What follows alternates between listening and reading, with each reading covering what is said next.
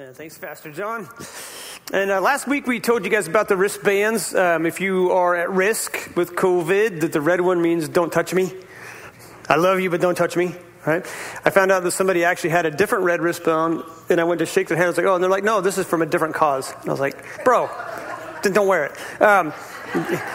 Yellow means I'll give a fist bump or whatever. No wristband means I'm single and available. Touch me. No. You're like, what? I thought we should have one for singles, you know.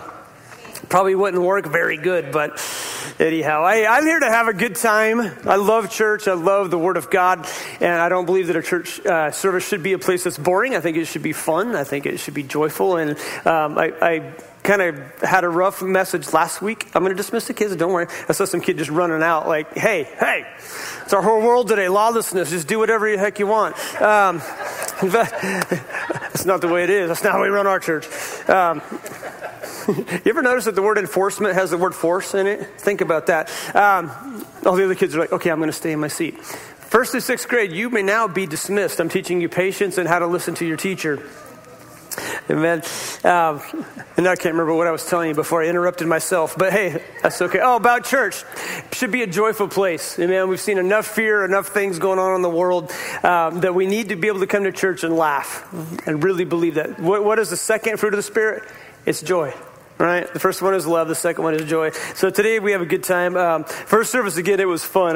There was a lot of people here, and they were very involved. So I'm going to ask you to outdo them with your amens and your preach it, brother, and however else you cheer it on. And again, sometimes the more you cheer for a preacher, the longer they go. But I'm not that way. I'm the opposite, actually, because I'm like, okay, they get it. Let's move on to the next point. Okay, one person that caught that, but anyway, so I just want to share a word with you today, and it's titled here, and I took the title. I think a different pastor said this phrase. I think it was Pastor Furtick from Elevation Church, because it was in my notes, and I didn't usually write down who said it, but this one didn't have it, but I think he said this, so I'm not going to take credit for it, but I'm going to build a message around it, and the title is, Don't Let Trouble Change Your Trust. Don't let trouble change your trust. And there's a lot of trouble going on in the world. And you know that God's faithfulness isn't determined by the size of the trouble. I mean, God doesn't have levels, okay? Apparently, Ada County has levels, you know, or whatever it is. And I learned yesterday from a friend here who was a long-haul truck driver. He grew up here, and he came back, and he said, man, Ada County's weird. He goes, I drive all across the country, and he goes, hardly anybody wears masks. And then I come to Boise. He goes, it's kind of creepy because everybody has them. And so when we moved here 30-some years ago, there was a sign on State Street that said, welcome to Idaho, turn your watch back 20 years. And I'm kind of wondering if we're not like that, you know, with Canyon County. And the good news is you're not seeing spikes in cases of the people that aren't wearing masks. You can go to dinner in Caldwell, nobody has masks on, or very, very few.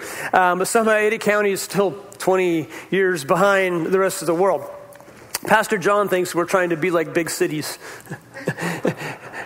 None of us want to be like the big city, do we? All right, we should. It's good. See that? So whoever's in authority, if you're listening online, our church just said no. So,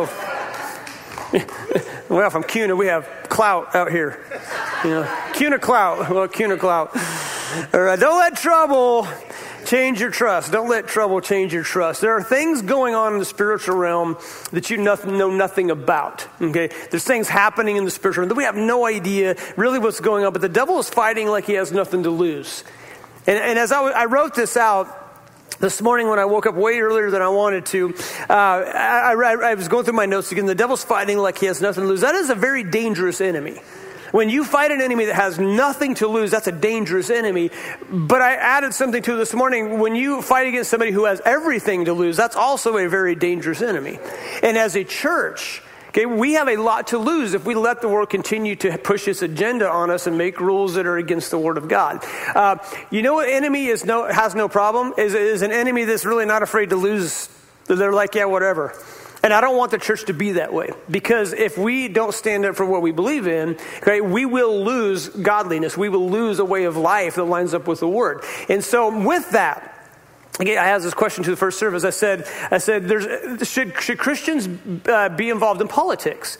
Because there's kind of that thing where, well, you as a Christian, you need to keep it separate. That's not true. Why? Because if a Christian is not involved in politics, who runs the country? People that will go against the word of God. Why? Because there's no moral code. They'll just do whatever they want. So absolutely we should vote. Absolutely we should vote. And you don't vote for a person, okay? You vote for an administration. You look at the whole administration, because not one person is going to be exactly what you wanted. Except President Reagan. He was pretty good.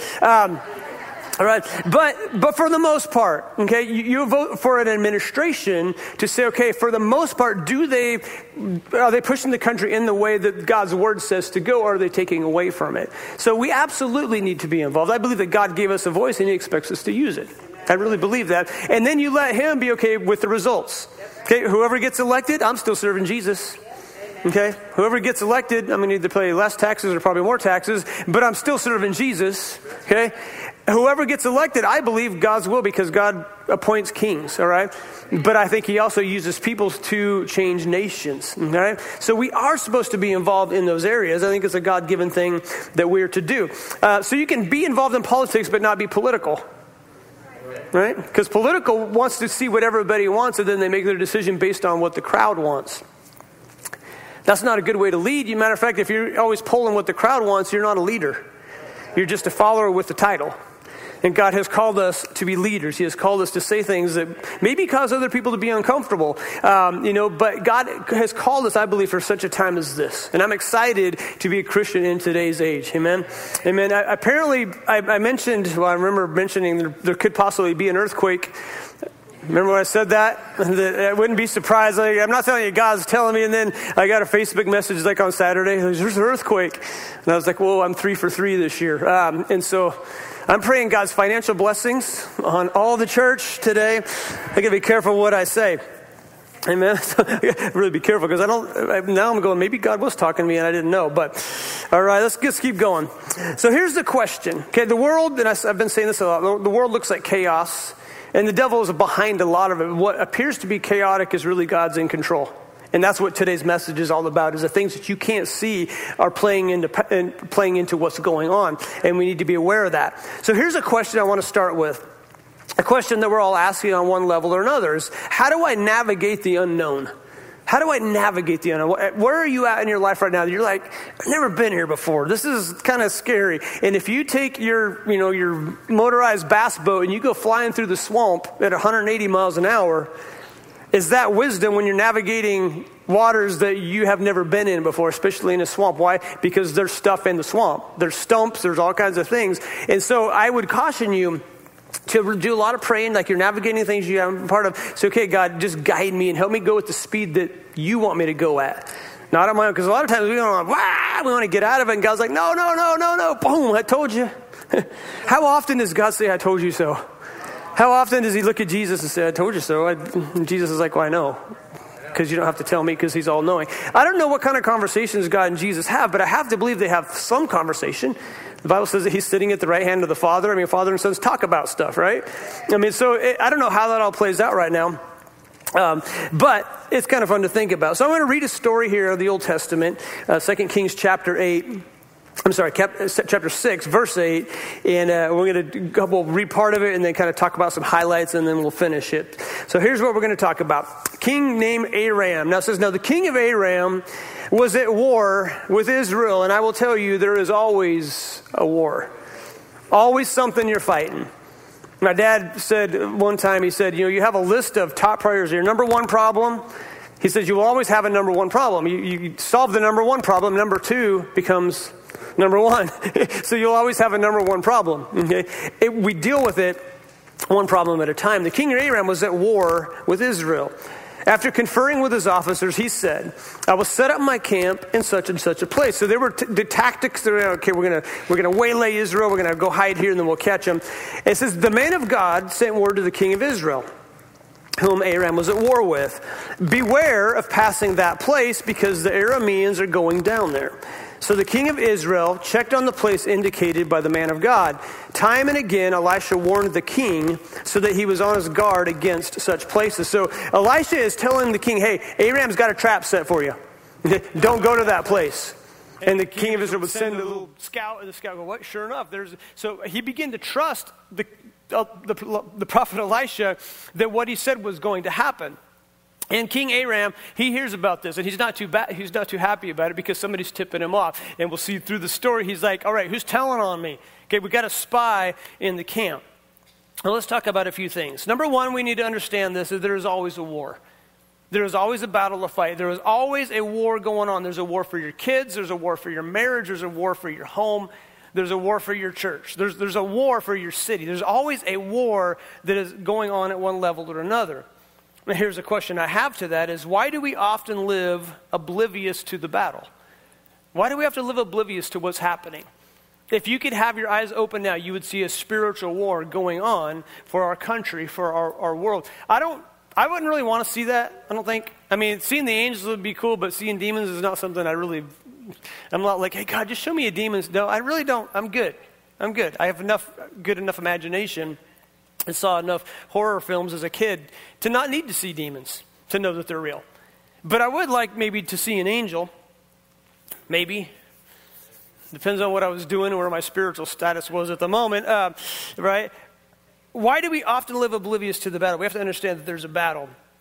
In verses 9 through 10, God uses Elisha to warn Israel where the dangers would be. Okay, but the requirement was to listen to the information. Now, as a pastor, my job is to encourage, and it's also to warn. It's to say, okay, here's what the Bible says about this.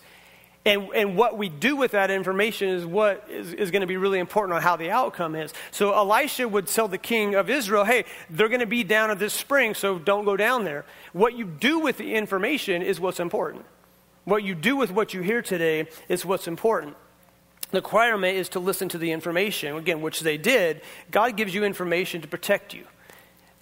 In this portion of Scripture, I want to say be on your guard. Be on your guard with what the world is feeding you. Be on your guard with what the world is trying to push and their little agenda that is taking our country further and further away from God. But I think the church is rising up. That's what I'm seeing. I'm seeing people go, you know what? You've pushed this long enough. Okay, you've pushed this agenda long enough, and it's easy to stay kind of in a gray area when you're not really being fought against. But once the lines are drawn, I see the church now going, hey, no, you've crossed the line now. This is what we believe. This is the Word of God, and we're not bound down to your little agenda. Because, again, a government should not dictate, okay, and overrule what God says is a mandate. All right? And that's why I disagree. Like in California, they're not letting them have church still. I know pastors that are. That's completely wrong. It's completely against the Word of God. I think they took precautions that were correct at the beginning. But once they started seeing that, okay, this thing isn't as deadly as it can be deadly, I understand that. But they're still saying, now you can't have church. And that's now it's going against God's Word, because God's Word says, don't get in the habit of not meeting, okay? So then they have to make a decision. There's churches that are getting fined by the day, by the church service that they're having. But the strip clubs can be open because that's okay, right? Well, there's a point that the church has to say, okay, we played the game long enough, but is it getting bigger than COVID now? Is it becoming a control factor? And that's where churches and pastors, fortunately in Idaho, we don't have to deal with that, but they're having to. And I pray for the churches in California, because there's something going on that they can't see. But I'm believing this. When you start fighting against the church, you're not fighting against people. You're fighting against God himself. So watch out. Watch out for earthquakes, and tsunamis, and devastating spotted owls that are going to come and start biting people because they're everywhere. All right. God uses Elisha to warn Israel. What are your places of potential temptation? Okay, I want to bring this home. It's not just about this army and a king. What are the things that God is warning you to stay away from? What are the areas that the enemy is trying to get you, and you might be headed that direction, and the Holy Spirit is saying, hey, don't go that way. Don't go that way. Does anybody drive a car with a backup alarm? Like as you back up, it tells you how to get there. You don't even have to drive anymore, right? You can just close your eyes and just listen to the beeps. Beep, beep, beep, beep, beep, beep, beep, beep. And what's it telling you? Beep, beep, beep, beep, beep, beep, beep, beep, beep, beep, beep, beep. Boom. Why do they need backup alarms? It's because some of y'all hit stuff when you back up. And here's the question I'm pondering. Do I tell a story that on my wife, who is not here but is probably watching online? No, don't even think about it. Oh, I'm thinking about it. We're going to do it. I'm going to tell her. She already knows. I've told the story in church already. She can't hit me now anyway. She's in Utah. Did I tell you my wife left me? But she's coming back. I freaked out some new visitors the first service. I said that. Like, my wife left me, and they're like, I was like, but she's doing a photo shoot. She'll be back. She'll be cool. But I let it hang just for enough time. No, she accidentally, because I tell you my dirt, I got to tell you her dirt. We're a team. We're one. She hit somebody's mailbox in the minivan. This was years ago. It was like 3 vehicles ago. So back when the kids were yay big. So the statute of limitations on marital, it's over. I can say it. But anyway, she hit the mailbox, and it was just a little mailbox, a very nicely decorated, hand-painted mailbox that I was able to fix. And she's like, I hit somebody's mailbox. I was all right. I said, what did it do to the van? She goes, nothing. I don't think. So we went to look at the van. Nothing was about this big. Caved in. Nothing that this man can't fix with a plunger and a little bit of paint and Bondo. So we got that. But I hit a tree. I backed into a tree with my dad's work truck. So mailbox or tree? Tree. Mailbox didn't cost me nothing. No. All right. We all back up into stuff. And we all have these warnings in our hearts that when we get close to something that's dangerous, the beep starts getting faster. Beep, beep, beep, beep, beep, beep, beep. And it's telling you, if you keep going, you're going to hit something. If you keep going, you're going to crash. If you keep going, there's going to be damage. If you keep going, this is going to cost you. And as a country, I think the beep is getting faster. And so as Christians, we got to pay attention. Okay, where did the beep, beep, beep? Marriage counseling, because a lot of you are going to need it after this COVID thing. We're going to do a life group called Post-COVID Marriage Trauma. Okay, because my wife and I, we made it through it. And I'm looking forward to the marriage thing, because I have heard of a lot of a marriage strife because you put 2 people in the same vicinity, okay, and it gets a little bit crazy. There's domestic violence. There's a lot of things that have increased since this has happened. But guys, have you ever been talking to your wife and you want to talk about something that maybe is bothering you, and you hear the beep, beep, beep, beep, beep, beep? The more you talk, the faster it beeps. And you kind of don't care because you're like, this is going to end up in a crash. Who like me just kind of ignore the beeps sometimes? Who's willing to admit? Okay, ladies, all right, guys. I was telling the guys to tell themselves. I saw ladies raise their hands, so I'm glad you're involved. All right, the beep gets faster, which means pay attention. And as a nation, as a country, the beep is getting faster, and we need to pay attention, okay? But we need to understand that God fights for us in our battles. He really does. So verse 11... we'll see here what happens. Okay, so the king says, time and again, Elisha warned the king of Israel so that he was on his guard against the king of Aram, against the traps and the temptations. And verse 11 says, this enraged the king of Aram. He summoned his officers and he demanded of them, will not you tell me which of us is on the side of the king of Israel? In other words, we have a spy. There is a mole. Some of you were sending messages to the king of Israel with our battle plans because he keeps figuring it out. Who is it? And the officers are like, not us. Okay, not us, my lord the king, said one of his officers, but Elisha, the prophet who is in Israel, tells the king of Israel the very words you speak in your bedroom. So the king of Aram responds, go and find out where he is, so I can send men and capture him. Now think about this. The king of Aram is not thinking. What I speak in my bedroom, Elisha knows, right? So he's like, I need you to go figure out where he's at so we can go and get him. And if the king of Aram was literal like me, I'd be like, but I'm not in my bedroom, so he can't hear what I'm saying, right? And those of you who are literal, you had no idea what I was just talking about. But literal means literal. Like, well, I'm not in my bedroom, so I could say it in my living room and he doesn't hear me.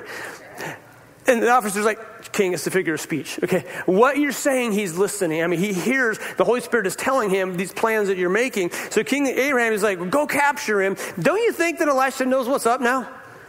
Like, he can hear, like, somehow God tells him what's going to happen. But there's a bigger plan that's going to happen here. So here's what they did. Send men and capture him. The report came back, verse 14, he is in Dothan. And then he sent horses and chariots and a strong force there, and they went by night and surrounded the city. Let's talk about this for a moment. The army is sent. Okay, Elisha is surrounded. Notice that the king of Aram was fighting against Israel. Now he changes his target. He changes his target toward Elisha. Why? Because Elisha was the threat.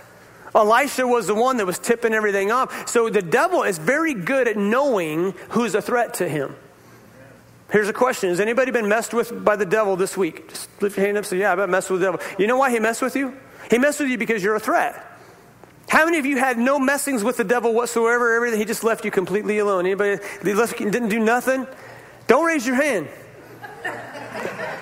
Because I have a special seat for you. It'll be right in the corner so that everyone knows what spiritual laziness looks like. Okay? What does that mean? If you're spiritually lazy, the devil has no reason to bother you. He's just going to make the waters calm. Why? Because calm waters don't require faith. He's going to be, no, everything's good. You know, he can't get you to backslide. He can't get you to turn your back on God, but he can cause you to be ineffective by not messing with it. And if he doesn't mess with it, it probably means you're really not praying, because we usually pray when what? Things are going south. I would encourage you, pray when things are going great. Pray every day. Pray all throughout the day. That's what Paul said to do. And we need to have a constant dialogue with God on a daily basis. Amen. I thank God for crazy things like parking spaces. Right? I mean, we're both two cars going to the same one. I'm like, no, God told me that's mine, so you just go find another one, right? No, I don't do that. Okay. But I do. I thank God for green lights. Why not? Amen. I don't think God did the green light, but maybe he did, but I'm being. That is a miracle from God. That is more than the Red Sea parting. That is less probable than somebody coming back to life, right? I got all the way to Eagle. I was like, praise Jesus. So what happened, right?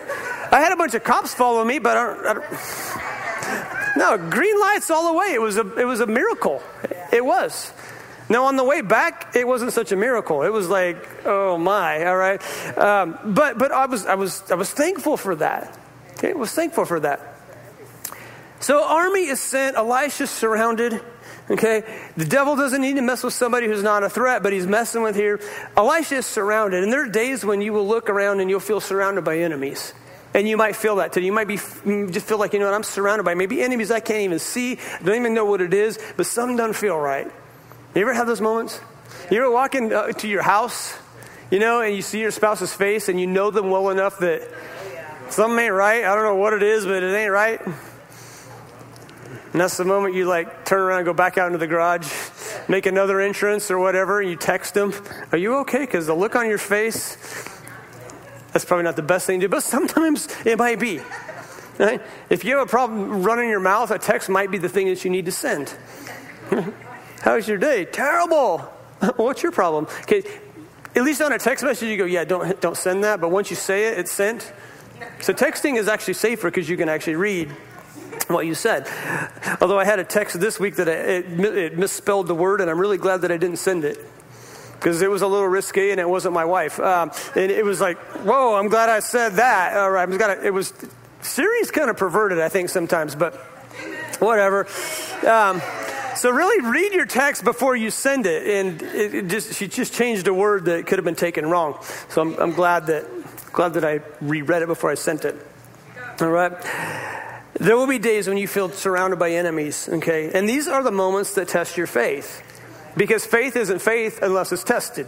You might think you have faith, but until you get into the fire, you don't really know what you're made of. The enemy, what did he do? He come in darkness, and there are moments in your life that feel very dark. David felt this when he wrote Psalm 23. He said, yea, though I walk through the valley of the shadow of death, I will what? I will fear no evil. I will fear no evil. He's not saying evil's not there. He's not saying it's not dark. What he's saying is I'm not going to walk afraid.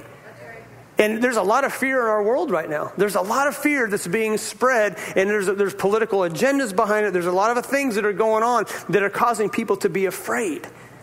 But there's also towns like Mountain Home. I have a friend who pastors a church. He said, we haven't been wearing masks for months. We've been having full-blown church. We haven't had one outbreak in the church. He says, as a matter of fact, you go to town, not many people have masks on. He said, coming to Boise is really weird. He goes, I hate coming to Boise. Because he coming from a town that is doing fine health-wise, and he comes to town that everybody seems to be afraid. And everybody's got their mask on. And again, I'm not knocking masks. I'm just saying, if you're at risk, wear one.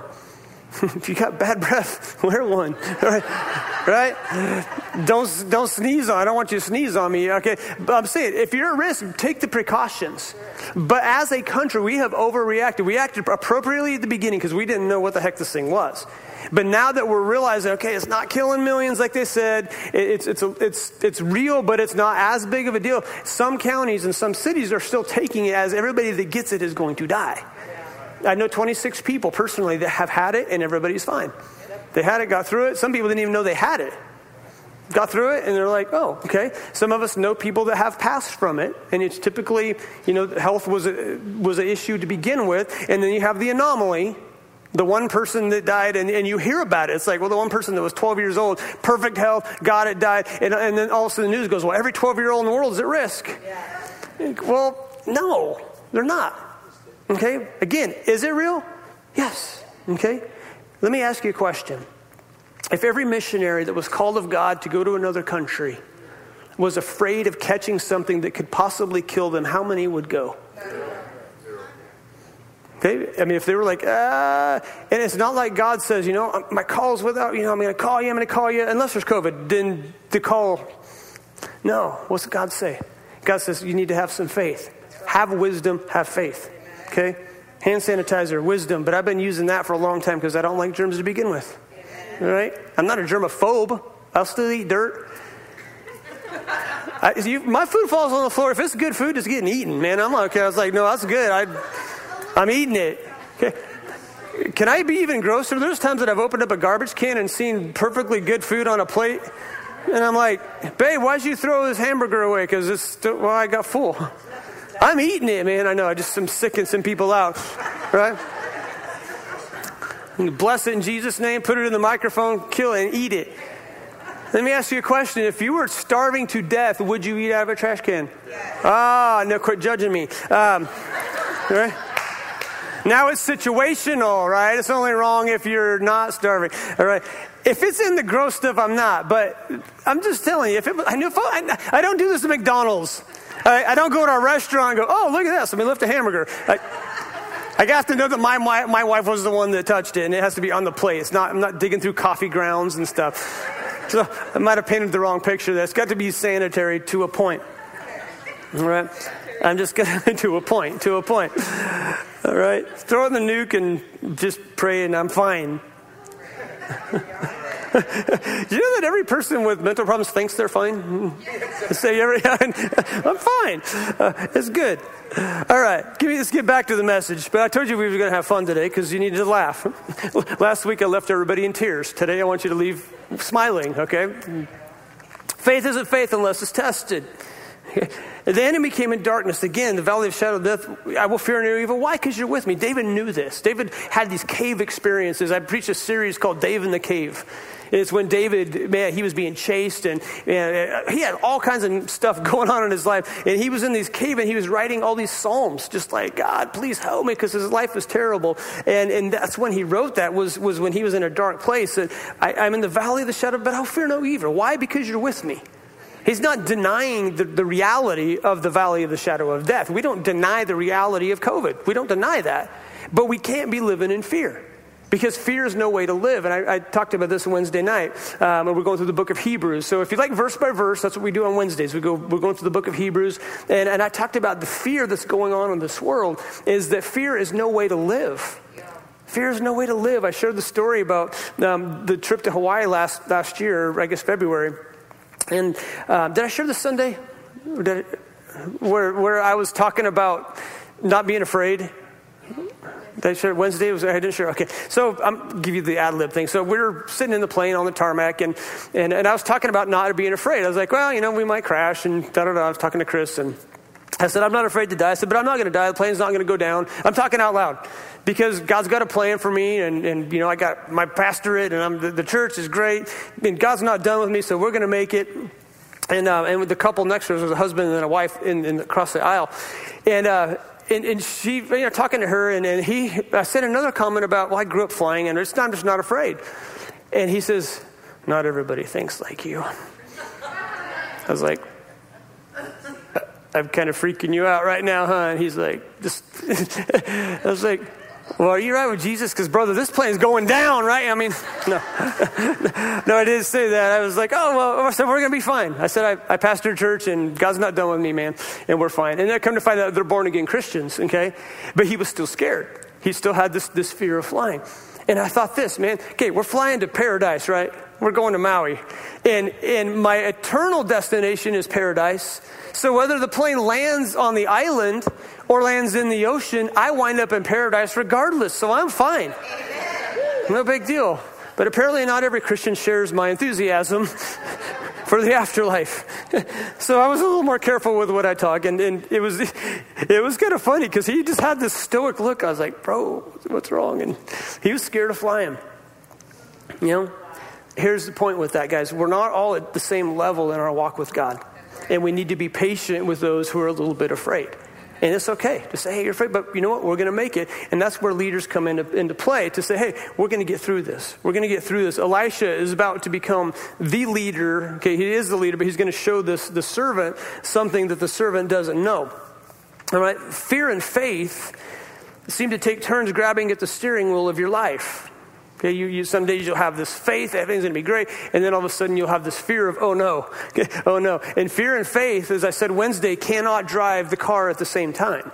They will fight each other. And so our lives have to be governed by faith, even though we'll have moments of fear. And when you have moments of fear, be okay with it. To say, man, I'm human. This kind of scares me a little bit. All right, this kind of scares me. I'm going to live in faith, but the fear thing's kind of got me right now. It's okay to say that. It's okay to say, okay, I'm where David's at. David was a little bit afraid. You can see it in some of his writings, but he knew who was with him. He knew who was with him. Emotions can get the best of us. Verse 15, it says, when the servant of the man of God, he got up in the morning, okay, the Aramean army is all around the city. Servant of the man of God got up and he went out. The next morning, an army with horses and chariots surrounded the city, and he says, oh my Lord, what shall we do? The servant asked, what shall we do? What shall we do? It's scary. What shall we do? There's two things I want to teach you right here. The servant woke up to something that he did not expect. And what I have found in life is what you don't see coming is often the thing that throws you off course faster than anything. It's what you don't see coming.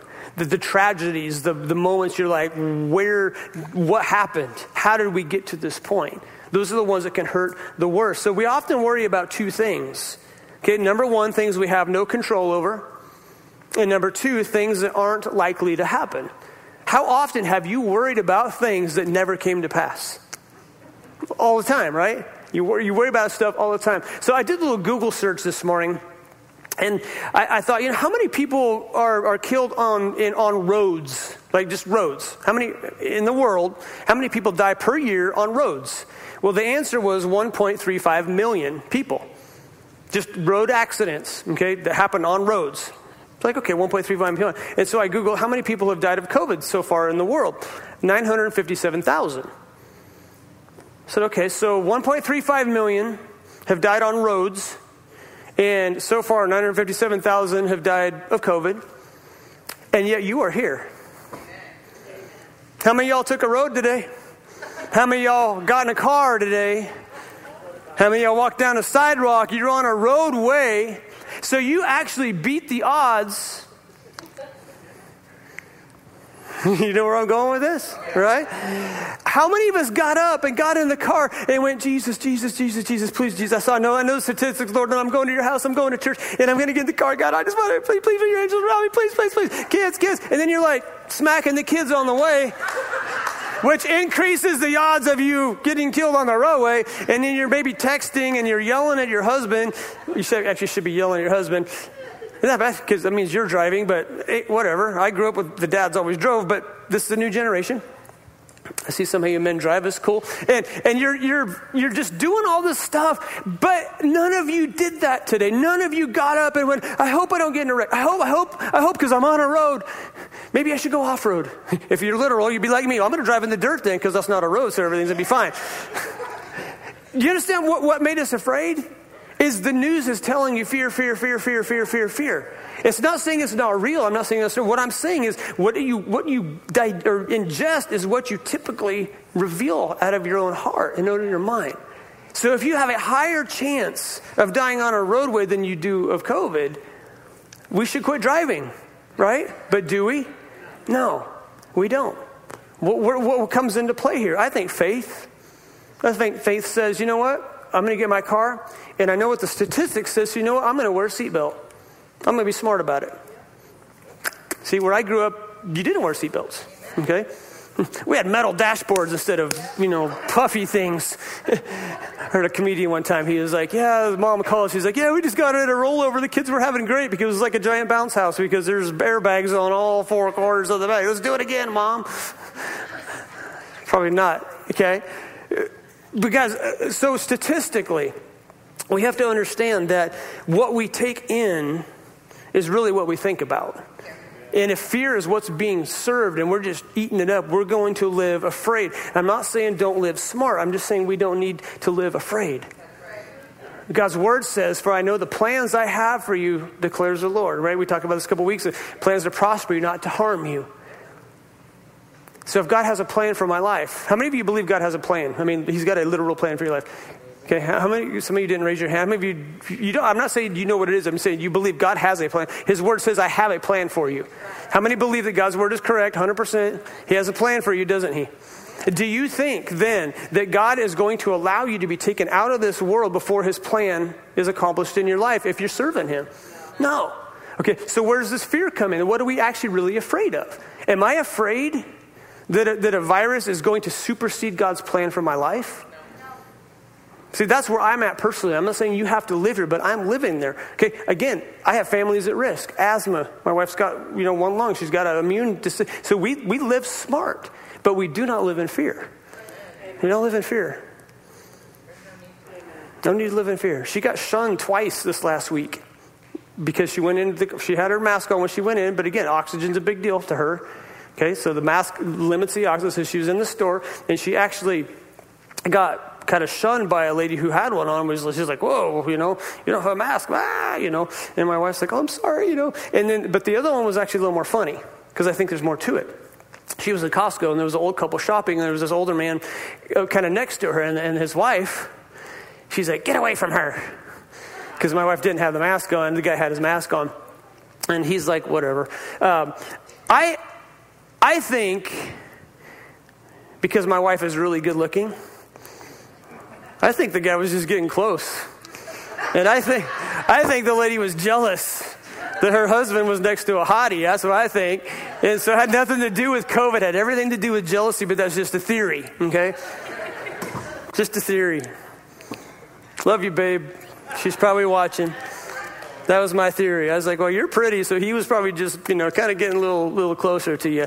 That's my theory. And the lady didn't like it. She used COVID as an excuse. But whatever, right? No, whatever. Let's keep going. Servant sees the enemy. He's like, what do we do? What do we do? What do we do? And Elisha, he answers with 3 words. And I think he's probably in bed. He's like, don't be afraid. I don't think Elisha went up and threw the curtains away. Oh, don't be afraid. I think he's like, don't be afraid. And the servant's like, this is the perfect time to panic. Like Woody off of Toy Story. It's a perfect time to panic. Well, there's a point here that Elisha is going to make. And he says this, don't be afraid. He says, those who are with us are more than those who are with them. And the servant's like, what? What are you talking about? I don't see anything. And Elisha knew, I think, what he was thinking. And he prayed. He says, oh, Lord, open his eyes so he may see. And then the Lord opened the servant's eyes, and he looked and saw the hills full of horses and chariots of fire all around Elisha. Pastor John sings a song called Angel Armies. The God of angel armies is all around us. And the servant went, I don't know what the servant did, but he had to go, whoa, never saw those before. It was something that Elisha knew was there, but the servant didn't. Okay, there was a reason that Elisha was the Jedi master and the servant was the Padawan learner. And the reason is that Elisha knew who his God was.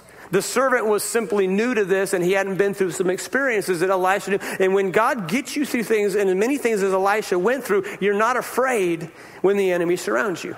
Why? Because you know who your God is. You know who's in control. And that's why I don't get up in the morning afraid of death. I'm just like, God, you're going to take me out when I'm ready. I'm going to put my seatbelt on. I'm going to be smart. When I got my guns, I'm going to be careful. All right, I'm going to be careful. I'm not going to live reckless, but I'm not going to live afraid. I'm not going to live afraid. It's like, hey, God, if he's a God as God or he's not.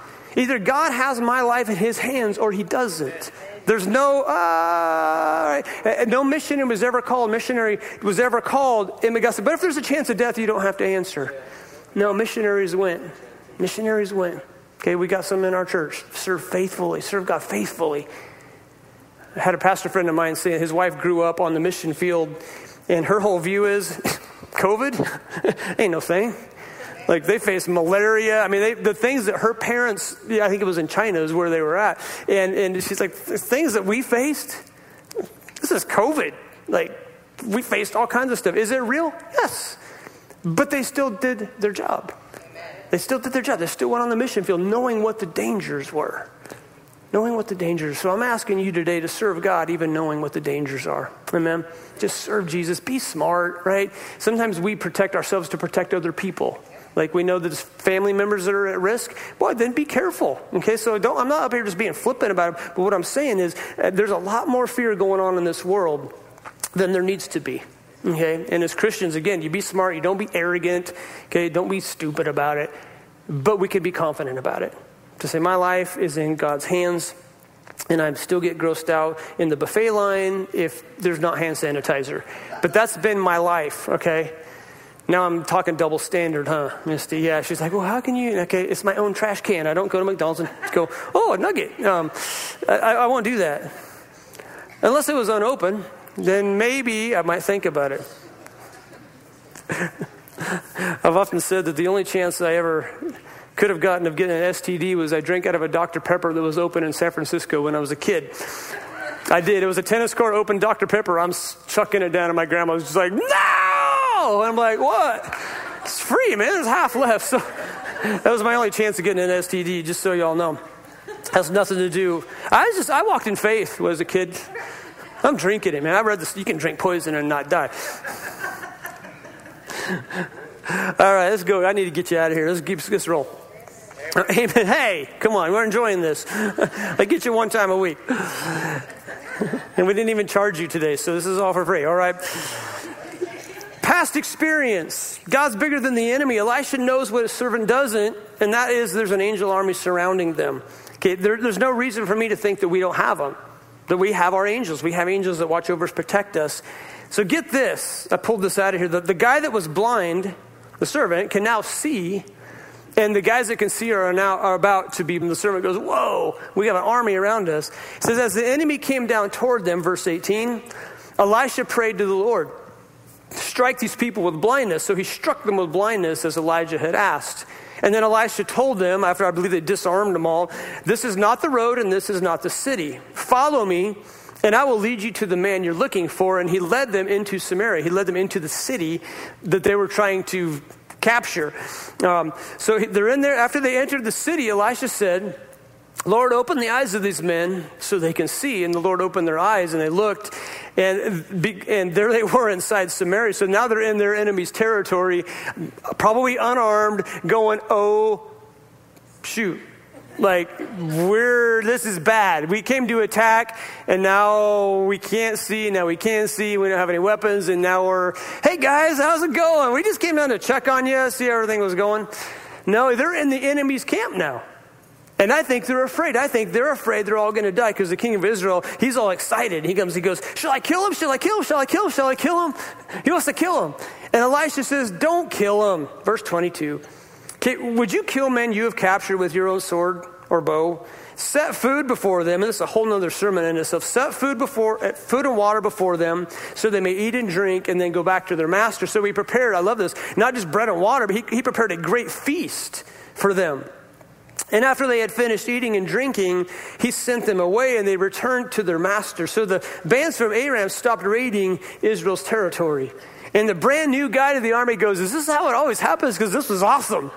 Like, we didn't have to fight, and we got this big old meal, and we got to go home. I doubt it, but I like to think outside of the box a little bit to go, what are the new guys thinking here? And the old guys are going, this is not normal. And here's what happened. It said because of how they were treated, the bands of Aram stopped raiding Israel's territory. Sometimes, guys, when you have the right to kill, you need to bless. Because those results usually yield a lot better than kill. When you offer mercy, when you could offer judgment, sometimes get you further than the judgment. Not always, but sometimes. And in this case, they used it to bless them. And then the bands from Aram, they're like, you know what? Those guys are too cool. We're not going to go attack them anymore. But had the king of Israel killed all those guys, would that have lit a fire in the king of Aram to say, man, he killed all our guys. Let's go get him, right? That's what would happen. So we need to learn how to bless at times when we're tempted to kill like this. So once again, what appears to be chaos is actually under complete control. Okay, we're not in charge, and that's a good thing. This world is going according to the way God has it all planned out. Can we stay God's judgment? Absolutely. We talked about it last week, that they're a nation going toward collision course, and the beep is getting faster, and God says, hey, if you'll stop, okay, I'll stay my judgment. Because it's going to happen eventually. I mean, the world's going to burn up, crazy things are going to happen. But I believe that we can get... Okay, and I'm praying for another 4 years of peace in our country, okay? You're going to have pockets of division, I get that. But I'm praying for 4 years that God would send a revival on our nation like we've never seen in our generation. That's what I'm praying for. So I'm believing that. So you may feel surrounded by the enemy, okay? Halfway down page 3, Wendy, I'm throwing her off today. She's like, where are you at? Because she does my notes. And you may feel surrounded by the enemy, and maybe you are, and we shouldn't deny reality, but faith is not denying reality. Faith is just knowing God's bigger than reality. That's what faith is. So faith is acknowledging that God is bigger than reality. Some of you need to pull your phone out and take a picture of that, so then when you have your moment this week, you can realize, hey, what's before me is real, but God is realer. He's realer. That's what I said first, I'm going to say it again. It's a new word. It's Hebrew. Realer. It's realer. It's not Hebrew. Some of you are going, oh, it's Hebrew. Pastor Dan said it's Hebrew. Don't believe everything I tell you. Please don't believe everything I tell you. You got to check it with the Word of God. And this is the difference between what the servant sees and what Elisha sees. And this is why you need to hang out with people who have been through battles and made it. Okay? You need to hang out with people who have been through battles and made it. Okay? AA, Alcoholics Anonymous, what's the drug one? Alcoholics Anonymous, okay. Divorcees Anonymous, although that's usually not anonymous. Wild kids, whatever it is that we've faced. Okay, when you go to a group that have been through the same battles you faced, man, you can make a difference in somebody's life. When you lead that, Stephen, he's a part of AA, make it a difference in people's lives, saying, you know what, I've been where you are, and you can make it. That is a ministry. That is making an eternity in the kingdom of heaven. When you get to heaven, I believe there's people go, you know what, you believed in me. And that's what I saw your life, and you lived for Jesus, and that's why I accepted Christ. It's because you lived different. So God, like I tell you, use your story for God's glory. Amen? As messed up as we are. Oh, I forgot to tell you my story about my shirt. Didn't I? I got all carried away with having fun. I needed to talk about something serious. Let's talk about my shirt for a moment. All right, so the shirt, like I said, my wife left me, so she's in Utah right now. And I pulled the shirt out because this is how I do it, because I get filmed. I have a sequence of shirts that I wear, so I don't wear the same shirt 2 Sundays in a row, because people online would go, he wore that shirt last week. So I have this, I'm weird, I know, but my tools are the same way. They're all, all right. So I saw this shirt, I hadn't worn this for a long time, and I pulled it out and I went, that's a little bit wrinkly. And then I questioned, should I wear it? And I had those closet moment. I felt like the Holy Spirit, and I'm careful when I say the Holy Spirit talk to me, but here's what I felt in my heart was, there's going to be people that come to church today that are wrinkly. Okay? Wear the shirt. And so I said, okay, so I wear the shirt, and here's the deal. We don't have to come to church in pressed, nice clothes to come into God's house. That God takes all kinds. He takes wrinkles, okay? And it was also a great excuse to not iron my shirt, right? But I didn't think about that but I honestly, I was like, that's wrinkly. And it was like the Holy Spirit saying, we all go to church wrinkled, or you all go to church wrinkled. There was no we when God's talking to you. Okay, it was we all come to church wrinkly. You don't have to get all pressed and shined up to come into God's house. He just wants you here. He wants you here. Now, some of you look good. You're dressed up. You look good, okay? Amen. See? You have a Dodger shirt on? That's what I thought you both do. So we'll have an altar call afterwards. We'll be fine. Like I said last week, 2020 is so crazy the Dodgers just might win the World Series. I'm hoping they do, actually. I'm pulling for the Dodgers. Yeah, me too. That's good. Okay, we might be scarred up and bleeding, but we're going to make it. Let me read this so I let you out of here. Don't let trouble change your trust. Don't let what you're facing change the trust that you have in God. This is why it's more important than ever to be in church with your family. It is, because you're exposing them to the teaching of God's word, the things of faith instead of the things of fear. Because, guys, they hear fear all week long. They see it if they're watching any news or whatever. They hear it all week long. We're exposing them to the things of faith. Okay, exposure is kind of a big thing these days. Okay, we talk about exposure or whatever. Ads are exposing. Okay, there's always ads. But you reflect what you're exposed to. You ever seen somebody who you didn't know they were on vacation and they got home and you knew where they went? Like, okay, they went to a tropical place because they're fried. Right? We reflect what we're exposed to. My granddaughter gets reflected with dirt because she loves dirt. She loves playing in the dirt and just like, sweetie, can you not just get dirty, please? She's a little cowgirl. She's like, no, Papa, I'm going to get dirty. It's just that's how she is. And so I'm always washing her face because I tell her pretty girls shouldn't have dirty faces. Right? That's what I tell her. Pretty girls shouldn't have, so I make her wash up. All right. But she reflects what she's been into. Okay? And we're the same way. When we're with Jesus, we'll reflect him. At least we sure should. Okay? If we're truly with him. So, all right, Pastor John, come back up. That way I'll shut up. Okay, there's accountability if he starts playing. The people that are scared, here's what I've noticed, really typically the ones that they watch too much news. Okay, they're online all the time, watching a lot of news. That's typically where the fear comes from. And when you see the news, here's what I want you to do. I want you to look at it through the lenses of the Bible. The Bible says in the end times, people are basically going to go nuts. They're going to be lovers of themselves, disobedient, disrespectful. Okay, so every time you see this on the news, this kind of stuff happening, you need to say, okay, the Bible's being lived out right in front of me. Okay, you don't have to condemn it. You could go, yeah, the Bible says it's going to happen. Earthquake's going to increase. When an earthquake happens, they say, well, Matthew 24 says there's going to be an increase in earthquakes. Okay, pestilences, which are diseases. Well, there's COVID. There's all kinds of things. So you look at what the Bible says, Matthew 24, if you're interested, and Jesus lists the things that are going to happen toward the end of the age. Well, we've seen a lot of increases, haven't we? Do we live in fear? No. We live in expectation. It's like Jesus is coming back. He really is. I don't think one person that get to heaven went, well, this isn't as nice as I thought. Can I go back for a while? Not one of us is going to want to come back, right? It's going to be great. It's going to be amazing. So understand, if there's nothing going on in our world right now that is out of God's control. Now, I didn't say that everything is God's will, okay? Because bad things happen. That's not God's plan for bad things to happen to his kids, but because there's choice, God can't make people robots to do exactly how they're programmed. For there to be choice, there's got to be bad choices, right? And what are the results of those sometimes, or we get the benefits of those bad choices. So not everything is God's will, but it's not out of his control. So you know who didn't really see coming, or I'm sorry, let me say this again. You know who didn't see reality coming was the Arameans. Okay, they didn't see reality coming. They didn't know that the armies of God were protecting God's kids. And I think that's where we are in America right now, that as evil has rised up, I think Christians are going to rise up stronger. Amen. And we're going to go out fighting. If we're going to go out, we're going to go out loving people. We're going to go out doing the best we can to bless those who curse us. When we stand up for what we believe, okay? I know, me personally, I'm a target. Man, I'm a target because I'm a pastor. I'm a leader, authority figure. Just the title alone, okay? You can see the news, okay? Pastor does this. I saw one thing, pastor kills neighbor's dog with knife.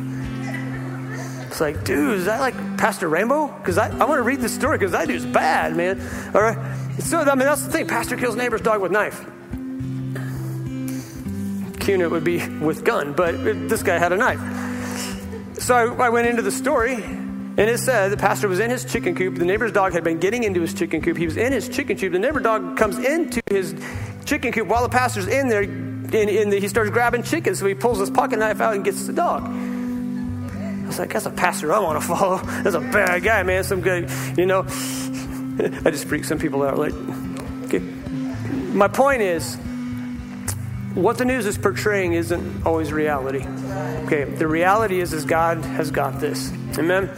Amen. That's good enough, amen. I'm going to let you go. But I got to ask you a question first. And here's the question. Are you right with God? That's the question. Amen? And I just have you bow your heads just for a moment. Because you need to know, when you leave this building, you need to know where you're going. You need to know if you've accepted Jesus Christ as your personal Savior, you're on your way to heaven. But if you've never made that decision, if you've never said, Jesus, I need you to be the Lord of my life, please forgive me. The Bible says that if you die in that state, that hell is where you will go when you die. And that's not God's will for you to go there, so he made a way. That's why he sent his son Jesus to die on the cross for us, for our sins. Come back to life 3 days later. But have you answered that question? And not answering the question, the default is you spend eternity in hell. And I take that very serious. Okay, again, I'm a literal person. There is a literal hell. The Bible talks about it. But to escape that, you have to ask Jesus to forgive you. And have you made that decision? If you have not and you want to, I'm going to ask you to be bold and brave between me and you and God. Nobody else looking at it. If you just lift your hand up. Like I said, I had 3 people first service raise their hand. Like, I need to get right with Jesus. Is there anybody that needs to get right with Jesus today in this place? Okay. All right. I see your hand. All right. You can put it down. All right. Here's how we do it. And online, if you're tuning in and you don't know Jesus, you need to pray this prayer with us. And we pray it as a church family because we're in this together. Let's pray it. Dear Jesus, I believe you died on the cross for me. And I ask that you would forgive me of my sins. Come into my life and be my Lord and Savior. In Jesus' name, amen. Amen. That very moment, and we always clap because somebody just got saved. Amen. The moment you asked, the moment you were forgiven. Okay, you are now a child of God, and that is an amazing thing. So if you need a Bible, and we have a new believer's handbook, it's like, okay, I became a Christian, and what do I do? This little handbook will just show you the basics of it. Pastor Chase will have them in the information booth. So anyways, did you learn something today? I had fun. I probably kept you longer than I should have, but not longer than I wanted to. Get that, amen? All right. Well, let's stand up, and kids probably just shorten the song.